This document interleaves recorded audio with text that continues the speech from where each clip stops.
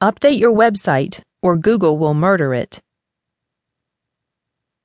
Google announced a major update to its Google search engine that will affect indie authors.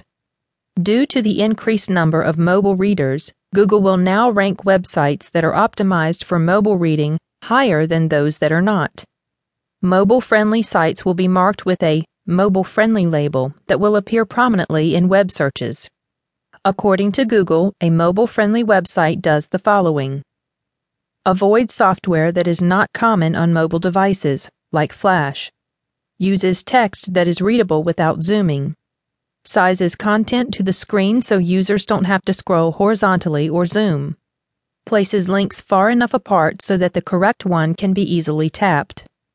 Google offers a mobile-friendly test tool so you can test your website and see what needs to be fixed.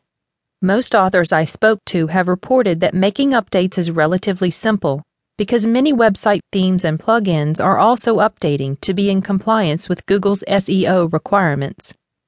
I updated my site earlier this year. Because I was using a premium WordPress theme, I only had to make some minor updates. It took about an hour or so, but that's because I'm familiar with WordPress. Suffice to say that it's a smart idea to comply with Google's guidelines, or it will make your website harder to be discovered by readers who are looking for you.